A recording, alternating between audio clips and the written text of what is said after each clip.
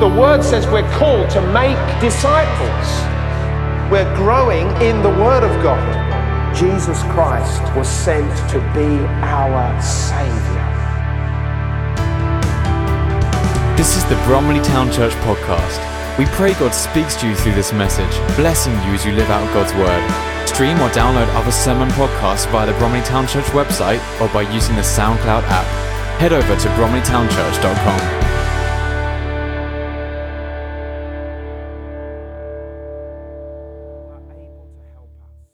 I pray, Heavenly Father, for the eyes of our hearts to be enlightened with the knowledge of your presence. That, Lord, that we can gaze upon you, as it were, in our minds, to see you, to understand you, and to know that you are good and that you love us. Thank you for the blessings that you so richly give to each one of us. We pray this morning, Lord, that we may understand this even better, Lord, and that these blessings may flow into us, but not just remain in us, that they may flow out of us and bless others too. So, Father, please minister your glory and your goodness to each one of us this morning. We ask this in Jesus' name. Amen. Amen. We're looking at the blessing of salvation this week. The blessing of salvation. We're going to be concentrating mainly from the second chapter of Ephesians, which I'm going to read to you in 1 second. I just want to emphasize again, though, for those of you, last week I talked about Acts chapter 19. So here we are talking about Ephesians, and now suddenly we're talking about Acts chapter 19. The reason I'm talking about Acts chapter 19 is that is the establishment of the church in Ephesus. And if you go there and read in Acts, you read of the story of how Paul came to Ephesus and how he established the church. And what we see is it's a spiritual encounter. There's a lot of spiritual activity that happens. Last week we were looking at this phrase, in the heavenly realms, and I was talking about the fact that that's the place where the spiritual things are happening. It's the spirit realm, if you like. And Paul talks about a lot of that in this letter. Paul came to Ephesus and he met some Christians and he baptized them in the Holy Spirit. Only a small group of believers. But then he went on to preach and to teach in one of the synagogues for 3 months. And you can imagine, as he's teaching and preaching the Jewish believers, he's beginning to gain some momentum. But as he's gaining momentum, as in some are enjoying his preaching, so you also gain momentum of the opposite. That some are standing up, hey, we don't like this. Why don't you be silent? And this is rising up. So Paul removes himself from the synagogue, but instead hires a hall in the center of town and starts going and preaching to everybody, to Jews and to Gentiles, to everyone. And he says he does this for the next 2 years. That's a long while. You know, we have concerts that come in London on the O2 and things like that. Somebody does what, 1 night, 2 nights? You know, if they're really, really big, they might do 3 nights, and that's it. Paul was there 2 years, and it says that his preaching and his teaching started to affect the whole area. Had a massive impact. Stirs people up. And it says this, that God gave him the power to do extraordinary miracles. It wasn't of Paul. Paul was just the guy who was doing the work of God. But it says that God gave him. I want to underline this fact. This God that we are serving is alive and He's able to help us. Amen. We need to get hold of this. He is alive today and He is able to help us. In the midst of Paul's preaching, God gave him the ability. It wasn't Paul's ability, but he received from God the power to do extraordinary miracles. And we can go into this, but he was praying for people to be healed. But people were coming to him and they were laying handkerchiefs on pieces of cloth. If they touched his skin, they would take these handkerchiefs and cloths back to their own people that they knew were sick. They were laying them on the sick people and they were being healed. Now just imagine that today, if every one of us was to take a handkerchief or a piece of cloth or a tissue and just come and, as it were, raise it before God and go and lay it on those who we know who are sick, you can imagine the great stirring that's going on. Because all of us know somebody who's sick. It affects all of us. So extraordinary miracles were going on. And it even says that some people, when these handkerchiefs were laid on them, they were being delivered of demonic oppression. Now that's powerful. We see Jesus encountering a man and he's actually casting out the demons by a word. Come out in the name of Jesus. Well, he doesn't say in the name of Jesus. He just says come out. because he was Jesus. But here, handkerchiefs are just being laid on people and people are being delivered. Extraordinary miracles were being done because of the power of God that was on Paul. Now, what happens in these circumstances is that people get hold of, I'd like to do that. I'd like to do that. That's amazing. And so what we're seeing is that there are some people who rose up and said, I want to do the same thing. 7 sons of Sceva, one of the priests, they wanted to do this. And they went out. But you see, the thing is, when you don't have the same connection, when you don't carry the same authority, problems happen. And so they were coming out and saying, because they want to bless people, they wanted to bless these characters, they went up to people and they said, come out in the name of Paul, in the name of Jesus. And one day this demon says, look, Paul I know, Jesus I know. Who are you? And they get beaten up, they get stripped, and they run out of the building naked. 7 men.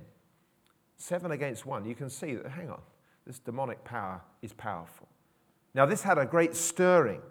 And that stirring, when people in the church, when believers started to hear about this. So this is like us this morning, and suddenly we find one of our number, this has happened to them, and everybody in church is like, wow. And it says this. It says, many of those who believed. So as they hear this news, many of those who believed now came and openly confessed their evil deeds. Many of those who believed. See, it's just like in church, and we're saying, oh, we're believers, we're singing, we're worshiping. But you see, when things go to a different spiritual level, other things start to break. And we need to understand this, that there are levels in the spirit realm. There's levels of us operating with God. We can go deeper into the things of God. And as we go deeper into the things of God, He starts taking off veils and things you didn't see before. See, before all of this happened, those people were in church and those sins were being secret. They were being hidden. Oh, I do that during the week, but no, I'm getting on. I come amongst the fellowship. I'm enjoying the fellowship of the believers. That's all right. I'm enjoying that.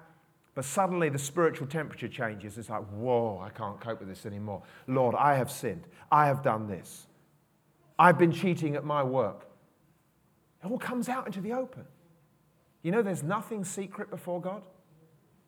All those things that we try to hold of, those things that we try to tuck away, those things that are done on a Friday, that obviously they stay on a Friday because now it's Sunday and we're in church. Those things that happen in the office, those attitudes, those thoughts, we think they're all secret. We think they're hidden. We don't speak of them to anybody else. Maybe not even members of our family. Maybe not even our husband or wife. They're known to God, and at any moment, whoosh, He can bring it out.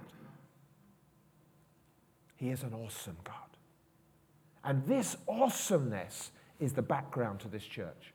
So I'm putting that in perspective because we want to see how are these people feeling? How are these people been affected? They've been affected by the power of God. They've been affected by signs, wonders, and miracles. They've been affected by the fact that people were repenting. It wasn't just great miraculous signs. It was the fact that somebody who's sitting next to you is suddenly saying, listen, this is the secrets of my life, but I can't hold on to them anymore because I want to be clean before God. I tell you what, sometimes that has greater power than just somebody being healed. Because, wow, this is the background to this church. And today we're going to look at this, the blessing of salvation which they have walked into and which Paul was proclaiming to them. We're going to look quickly. Let me read the chapter, and you can read it with me. Ephesians chapter 2. In fact, it's going to come up on the screen. Hallelujah. Ephesians chapter 2, I'm reading from verse 1 through to verse 10, and you can follow it in the Bible or on the screen. As for you, you were dead in your transgressions and sins in which you used to live when you followed the ways of this world and of the ruler of the kingdom of the air, the spirit who is now at work in those who are disobedient.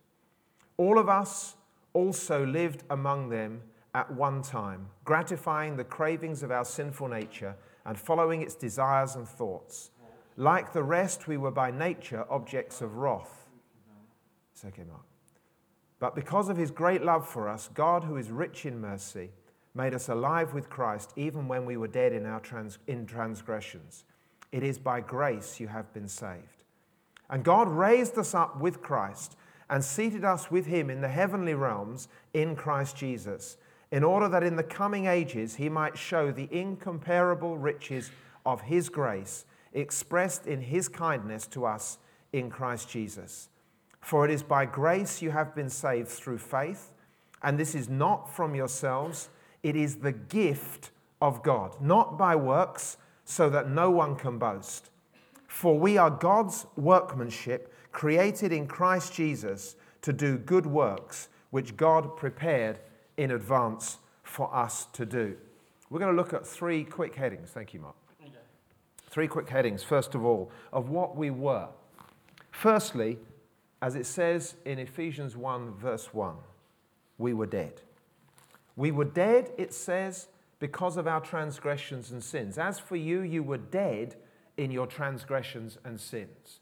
We were dead. Transgressions and sins. They're both talking about sin, but there's two different words there, really just to give us an understanding of some of the things or some of the ways that we've gone wrong. And this isn't announcing, well, have you told a lie? It's telling us the root of what sin is. A transgression is when you walk over a boundary, you cross over a line.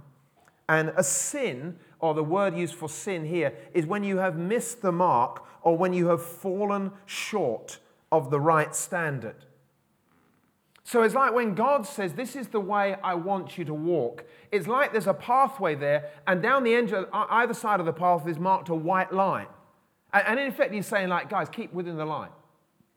And you know, there's games and things where the idea of the game is you've got to keep within the line. You're supposed to colour. When you give kids colouring books, colouring by numbers, they're supposed to colour within the line. And you know that when they're young, they don't really do that. And you go, oh, that's lovely. Whether you're thinking, like, it's a mess because you haven't kept within the line. God wants us to keep within his lines. And when we don't, what we do is we transgress. We go over the mark. We go over the line. Have you transgressed? Do you know within yourself, you know you've walked over the line that God has established in your life? Yeah, we do.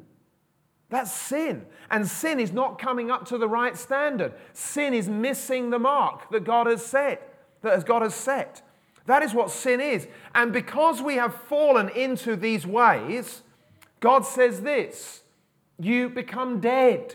You die spiritually. There's this big thing, well, we're alive today. I'm fine. Yeah, but you may be alive on the outside. The physical man may still be living, but the spirit man inside you can be disconnected from God. You can feel like he is miles away. I cannot reach to him. I cannot connect to him because my spirit is dead. And we were dead in our transgression and sins. What Paul is covering there, all sin. And it's the sins of omission and the sins of commission. The things that we have done that we ought not to have done, and the things that we should have done that we did not do. It's both of those things. Because it's not just like, oh, I've done this and that's wrong. You could also say, yeah, but you didn't do what was right. You didn't seek God. You didn't love God with all of your heart. You didn't do those things. And because you didn't do them, that also is a sin. The sins of omission and the sins of commission. And Paul is covering all of them. And what he is saying, before God, you were rebels. You were failures in terms of following what God wanted you to follow. You were alienated from the life of God. And if you think that that John says that this is life, this is eternal life, that you might know him, you might know the only true God and Jesus Christ whom he has sent. That is eternal life. And so if we've been estranged from knowing God, you can see we don't have life, we have the opposite of life, we have death. And we have been found that we are in death. We are distanced, we are disconnected, we are alienated from God. Isaiah 59 talks of it like this. It says, but your iniquities have separated between you and your God. That's what's happened. That's what happens when we sin. There is a separation. You go to the beginning of the Bible, into Genesis, and you read about the very first separation. For myself, if somebody was to say to me, what do you think is the most sad situation in the whole of the Bible? Because some people would say, well, maybe it's the death of Jesus. And we've been celebrating that. It seems funny. We celebrate the death. But you see, there's victory in his death. For me, the saddest day is when Adam and Eve took that and ate that fruit. Because at that point of eating that fruit, separation from God came. Separation. Until that point, there had been perfect communion. There had been free, easy access to all of God's presence all of the time. But now they ate of that fruit and separation from God came. They had to get out of the garden so they wouldn't eat the fruit of the tree of life. I hate separation. I hate the thought of that separation from God. But it says we were dead in our transgressions and sins. We were separated from the things of God. Not only were we dead, it talks about the fact that we were enslaved. I'm going to read from the King James Version because it just underlines this more clearly. So the language is a little bit more difficult to understand, but you'll hear what I say. Verse 2 and 3. Wherein in time past you walked according to the course of this world, according to the prince of the power of the air, the spirit that now works in the children of disobedience. We were walking in a way. Now for the Hebrews, for the Jews, this phrase, the way, and you know last week I mentioned that Christians were known as people of the way. The phrase, the way, really, it meant for a Jew, it's talking about the way you're living, your life, your lifestyle, if you like. So we can understand that it's a way that you walk in is a way of life that you're carrying on with.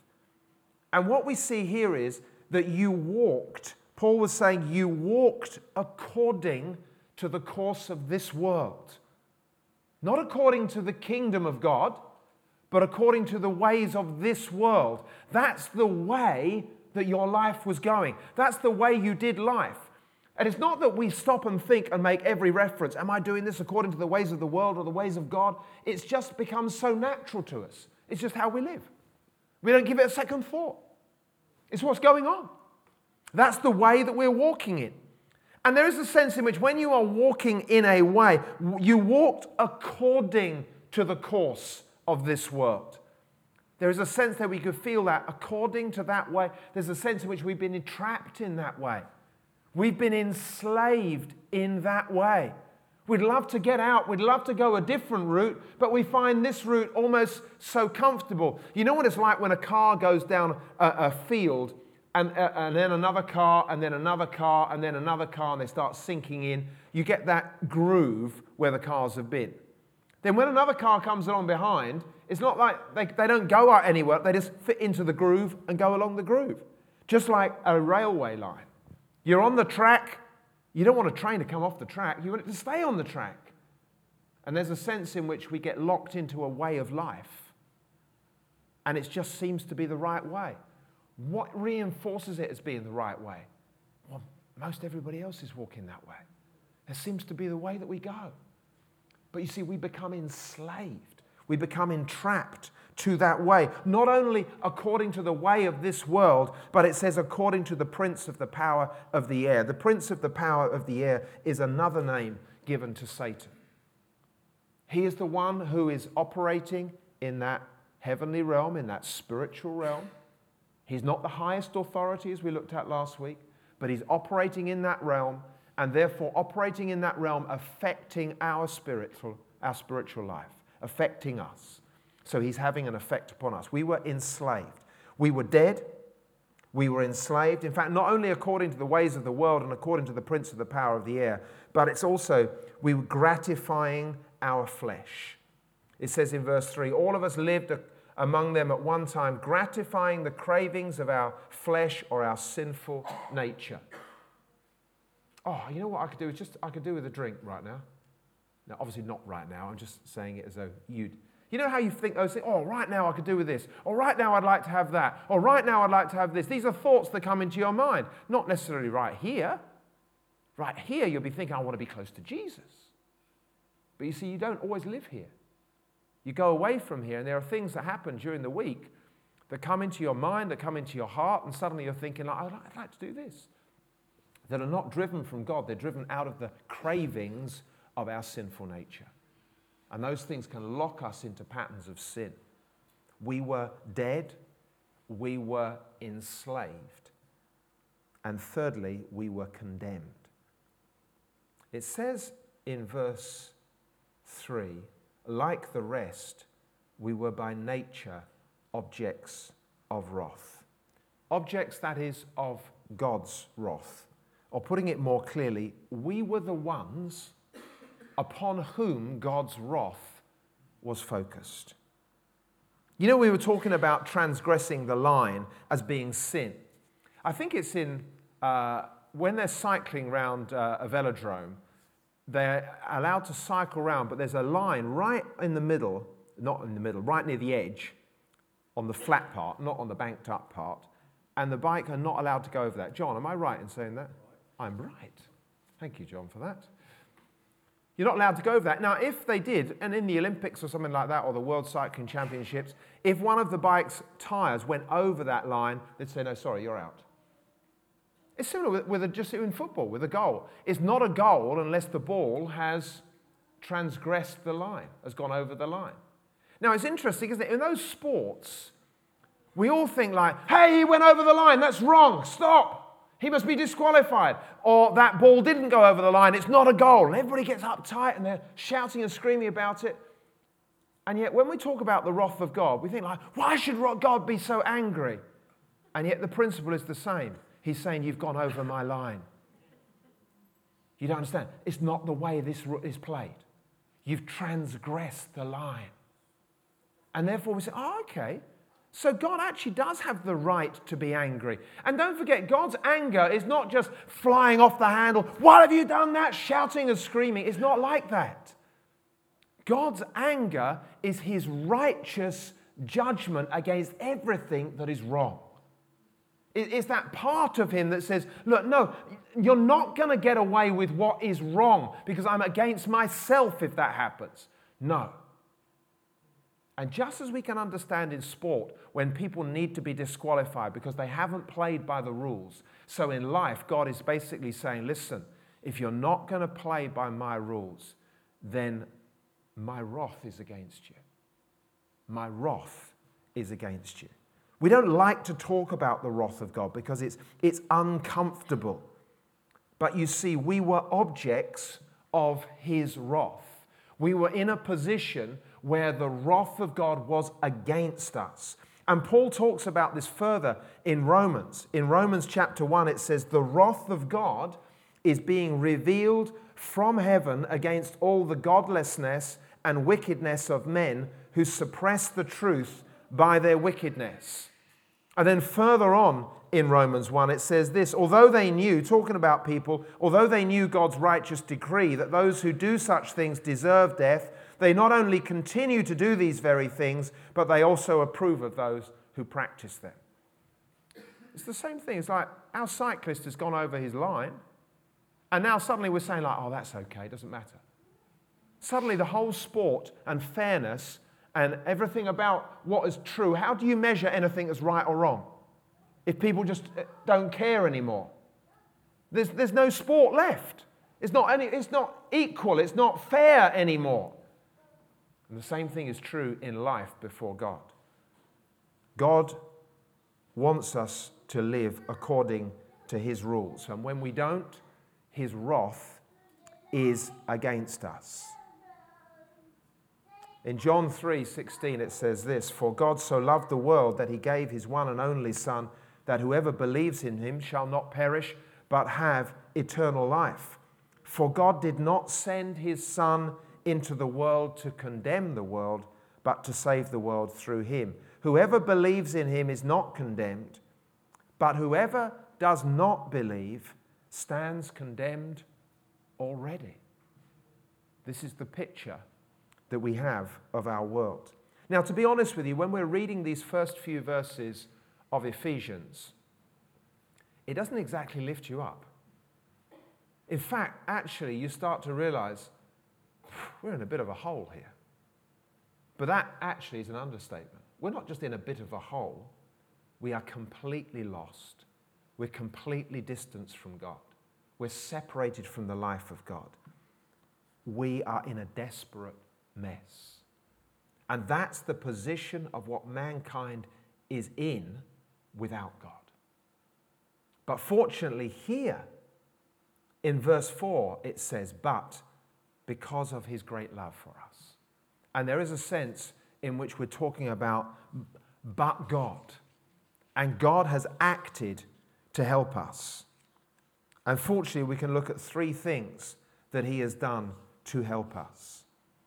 Firstly, he's helped us because of his great love. Let me just read the scripture again. But because of his great love for us, God, who is rich in mercy, made us alive with Christ, even when we were dead in transgressions. It is by grace you have been saved. Even when you were dead. So just all that darkness, that blackness, that utter despondency that we've just been looking at, that position, that's where we were. And in that place, when we had no way of escape, when we could do nothing of ourselves, in that black hole, God acted. When we were in that position, God acted. And he acted because of his love.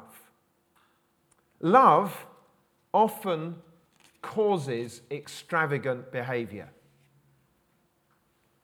That sort of phrase, I don't care how much it costs, that's fine. Utter extravagance. Helen experiences this on her birthday. Sort of. Perhaps we won't go there. That sense in which when you love somebody, there is something within you when you say, actually, I don't care about the cost because I love you so much, I want to express it. Now, usually they don't, well, actually, hang on, how much is my credit limit? Those sort of things do come in there somewhere, regretfully. But you know what I mean? There is an extravagance about love. And we understand an extravagance about love because of the people that we love and the people in our families that we love around us. And it causes that certain extravagance in us. We understand that. Now, you need to understand there is an extravagance in heaven towards us. There is an absolute extravagance in God. I don't care what the cost is. I'm going after them. And that cost was his own son. But you see, his love demanded that he acted with such extravagance. Oh, if only we could understand and comprehend the extravagance of the love that God has for every one of us. Last week we were talking about the fact before even the world was created, he's chosen us. And that word of choice is just giving us some understanding that he has a focus upon our lives, that he cares about us. In heaven, he is extravagant because he loves you. He loves you. See how our hearts say, oh yeah, but. See how our souls don't want to get too excited. See how we haven't quite grasped. I better not quite trust that because I'm not quite certain whether he's going to deliver. That is the spirit that affects us. Is lies and deceit. Because when you see in heaven the love that heaven has for the people on the earth, the passion that God has, it's because of his love that he motivated. That was the motivation, the extravagance that caused God to send his son. That's because of that he wanted to get us out of the mess that we were in. And we as people here on earth, I talk about our extravagance in terms of giving gifts, but there's a truth in that. And the Bible itself even reflects on that truth. You, though you are evil, it says, you know how to give good gifts to your children, which we do, even when they're naughty, even when they say things like, oh, Mum, I'd love that for Christmas. And you think, there's no way, I don't even like that toy, I haven't even got the money for it. Inside, something says, I'd love to be able to give that to you. So if that's us, if we can reflect on that, if we can understand in part that's going on inside of us towards those around us, how much more is what it says. How much more will your Father in heaven give good gifts to those who ask him? Or in another version, another gospel, it says, will give the Holy Spirit to those who ask of him. How much more? We need to reflect. You don't understand the love of God? Think about the love that you have for your children, or your wife, or your husband, or your mum, or your dad. Think about that. See what it's like. Look into your soul and see a reflection of something, and then understand the love of God is far greater than that, and it's aimed at you. He's passionate for you. We have to address ourselves with this issue because there's something within us that wants to push it away, that doesn't want to believe it. Why? Because the more we believe it, the more it affects our lives. I cannot stay the same. If he loves me that much, I must surrender my whole life to him. Actually, it's more than that. You know what? It's that I don't mind surrendering my life to him because he is good. The reason I don't want to surrender is because, hang on a second. I'm not quite sure. Is it true? Can you really take care of me? What if you let me down? What if you don't come through at the right time? What if this happens? What if that happens? But every time we go back to Scripture and we look at what God's like, he never fails. He never lets us down. He said, lo, I will be with you always, even to the very end of the age. He's promised never to leave us, never to forsake us. Boy, oh boy, this sounds like a good friend to me. This sounds like somebody that we need to get to know because of his love. Oh, that God would help us to understand his love more and more. Because of his love, he sent his one and only Son. Because of his love, point one, but secondly, God who is rich in mercy. Mercy, what is mercy? Mercy is an act of kindness, compassion, or favor towards an offender. Mercy has the power to pardon somebody. So it's when somebody doesn't deserve something, but God is giving it to them. It's a prisoner who is in prison, and somebody is saying, like, out you go. Go and live your life, be free. He's being shown mercy. Mercy is overlooking, or it's looking beyond all the crime that has been committed and is acting out of a heart of compassion and love towards somebody. It says that God is rich in mercy. Now, when we hear that phrase rich, we think of money, don't we? Money. Money. Money. No, I won't sing that song. You see the new £5 note? I'm not going to get anything bigger. You see the new £5 note? Plastic. Really, when you think about it, this is worth nothing. But you see, money is a store of value and a unit of exchange. That's what we've all come to know. So what we believe, we see that £5, that's got £5 of spending worth. That has. What else have we got in here? Not a lot, but we've got some. We've got one of these, £20. That will buy more than that because it's got bigger power. Look, in truth, it's paper. We're stupid, aren't we? It's just paper and a bit of plastic. And you know what? Rich people, they've got loads of paper and plastic. Do you know what? My God is rich in mercy. It's a tangible asset that can affect my life. Actually, beyond that, the whole of the universe belongs to him. The whole of the universe belongs to him. The earth is the Lord's and everything in it is what the psalmist says. He is rich. We think about, I want to be rich. I want to be, because I want to possess things. Things that you can't take with you when you die. But we're pursuing them. We're pursuing them because we're hoping that they are going to give us happiness and joy and fulfillment when there is fulfillment to be found only in one place. And we need to go to him who is rich in mercy. Because mercy we find forgiveness. Mercy we find redemption. Mercy we are brought back from the brink. We have a God who is rich in mercy. He has an ability to act with incredible kindness and compassion when we don't deserve it. He is rich in mercy. And then, of course, it goes on to talk about the fact that he is full of grace. Grace is slightly different from mercy. Grace is unmerited favor. It's slightly different, and yet it's almost the same. It's being granted favor when we really do not deserve it. And our God is abundant in these things. We were dead, but now God is making us alive. Because of his love, because of the richness of his mercy, thirdly, he makes us alive with Christ. Now don't forget, we were dead. That's where we were. But now we're being made alive. We were dead.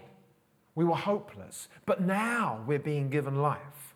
We were in the black hole, but now we're being lifted up. We were bound, but now we're being released. This is the God who is helping us. This is the blessing that we have received. He says we have been made alive with Christ. Made alive with Christ. When was Jesus made alive? I suddenly thought, whoa, when was that? Lo, in the grave he lay, Jesus my Saviour. There he was, locked in that cold tomb. They put him in the tomb. He was dressed in those clothes, and they put him in the tomb. It was cold, it was damp, and the stone was rolled because he was dead and he was left there.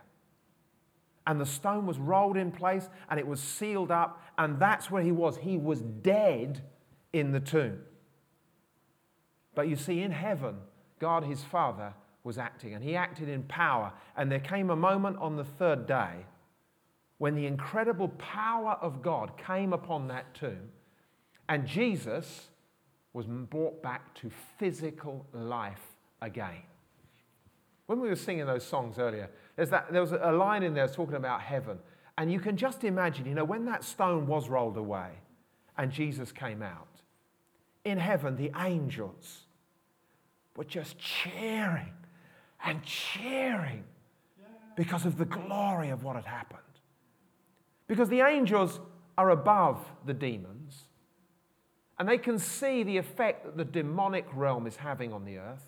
They can see the effect that sin is having on the earth. It says all of creation is in bondage, is groaning, awaiting for that day. So when they see the sign of the Son of Man, Jesus Christ himself, arising from the tomb, he is alive. All of heaven is shouting praise. All of heaven is reverberating, because he who was made dead and Satan thought he'd killed him off, he has come back to life, and he has now conquered sin and death. And it is through Jesus Christ that we have the power to live life again. This happened when he was made alive.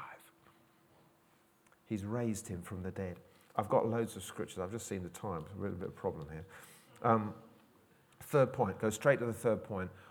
We've missed a few things out, but don't worry. Let's go straight to verse 10, because we were saved for a purpose. All of this reason, the way that God saw that we were dead, the way that he has come to act on our behalf to rescue us and to lift us up, it was all for a purpose. And that purpose is found significantly in verse 10. For we are God's workmanship, created in Christ Jesus to do good works, which God prepared in advance for us to do. In the NIV, it says something slightly different. It says, he has created us anew in Christ Jesus so we can do the good things that he planned for us long ago. We are God's workmanship. He created us in the first place. We fell into sin. We've become corrupted. And now we have been recreated in Christ Jesus. We were dead, but now in Christ we have been made alive. There is resurrection for us in Christ. We were enslaved, but now in Christ we have been redeemed. There is liberation for us in Christ. We were condemned, we were under God's wrath, but now in Christ we have become the righteousness of God, and we have the right to be called the sons and daughters of the Most High God. He has brought us out of all that negative place, and he has now brought us into a new place where we now can do the good things that God has called for us to do. So we can do. So we can do. Oh no, I don't know whether I can share my faith. I don't know whether I can live for Jesus. So that we can do. We just have to be connected with Him. Folks, the key to all of this is, will you just look to Jesus and will you start trusting in Him that He can take care of you? That's the key to it all. It's not just saying, oh, I believe. It's not just saying, Lola, I'm a Christian. It's bigger than that. It's looking to Jesus and actually having the courage to believe that what He says is true. And when I say having the courage, you see, so often we think like, oh, I'd like to believe that's true, but I'm not quite sure. And when I look at my life, what happens is you do that, and so you keep putting your 2 feet in different camps. One is firmly in the Jesus camp. I'm going to church. Church does me good. Hallelujah. I like it when we sing those songs. That's that leg, and it's firmly planted there. But the other leg says, but if I give my whole life to Jesus, if I just say, Jesus, you can do whatever you want, then what if He asks me to do something I don't particularly like? And in any case, can I really trust Him to look after me? What if I'm made to look stupid? You see, Jesus faced that. But He decided to make sure He got both feet in the one place. Not my will, but yours be done. That, what I'm talking about, is the key to your transformation. That's what you need to work on. That's what I need to work on. It's what we need to work on. Trusting Him. Taking Him at His word. When He says He's never going to leave us, He meant it. Oh, but I don't feel Him. But you see, He didn't say, hang on, He didn't say, well, today you're going to feel it. Wednesdays is a great day to feel me. He just says, you've got to trust me. Trusting in Jesus. Trusting in Jesus. It's the most scary thing, and it's the most wonderful thing. It's the most difficult thing, and it's the most easy thing. But if you want to know the life of Jesus, it's the only thing that you can do. It's the only thing. If we plug a lamp in to the electricity, switch on the power at the wall, switch on the lamp, wow, the bulb's okay, we get light. We're happy. You pull the plug out, the bulb goes out. Doesn't matter if the plug is called Christian. It has to be connected to the power supply to make it truly what it's supposed to be. That way you get the light. Listen, there's no use any of us talking about Jesus if we're not connecting with Him. If we don't connect with Him, His power doesn't come through us. Let's go back to where I started. What happened with Paul when he came to Ephesus? Paul came and he was connected to heaven. God enabled him to do extraordinary signs and miracles. And because of that and his teaching, his faithfulness in trusting in God and believing in Him, of standing with Him through thick and thin. Things got a bit difficult when the Jews started kicking him out of the synagogue, so he went to the hall of Tyrannus and started speaking there. But he kept on. He kept on. There were days when he felt like Jesus was close to him. There were days when he felt like he was a long way away. But he kept on. He kept on. And God saw that he wanted to be connected to Him. And so when we're connected to Jesus, God's power can start to flow. Folks, we need to be connected with Jesus. Otherwise, what happens, everything that I've talked about, we understand. Oh, we know all the facts and figures. We know that we were lost, but now we've been made alive. We know that, but it doesn't have any impact in our lives. We must have the reality of being connected to Jesus to know the truth of these things. Because when we get connected to Him, then the truth of this starts to come alive. You start to realize, I can't do without this word. I can't do without it. because I have to keep going back to the Word to remind myself, oh yeah, I remember that I'm a father and I do like to give my kids good things. I love to bless them. I love to bless them abundantly. I love them passionately. Oh, but my Father in heaven loves me more than that. I have to keep reminding myself. But when I'm reminded and when I'm held in that place, I get connected to His power source and His power starts to flow in me and I start to feel the strength and the life that is only found in Christ Jesus. But when I get that life, boy, I come alive. And not only me, but everybody around me starts to feel that life. I've spent far too long in my life trying to go through the process of trying to be nicer, kinder, more patient, and using the things of God to help me with that. Look, I can't do it like that. I have to trust in Him and allow Him to come into my life. I have to surrender my life to Him. Boy, that's scary. But it has a great reward. Because when I am Him, when I've given myself to Him and He is mine, believe you me, anything can happen. Anything can happen. Hallelujah.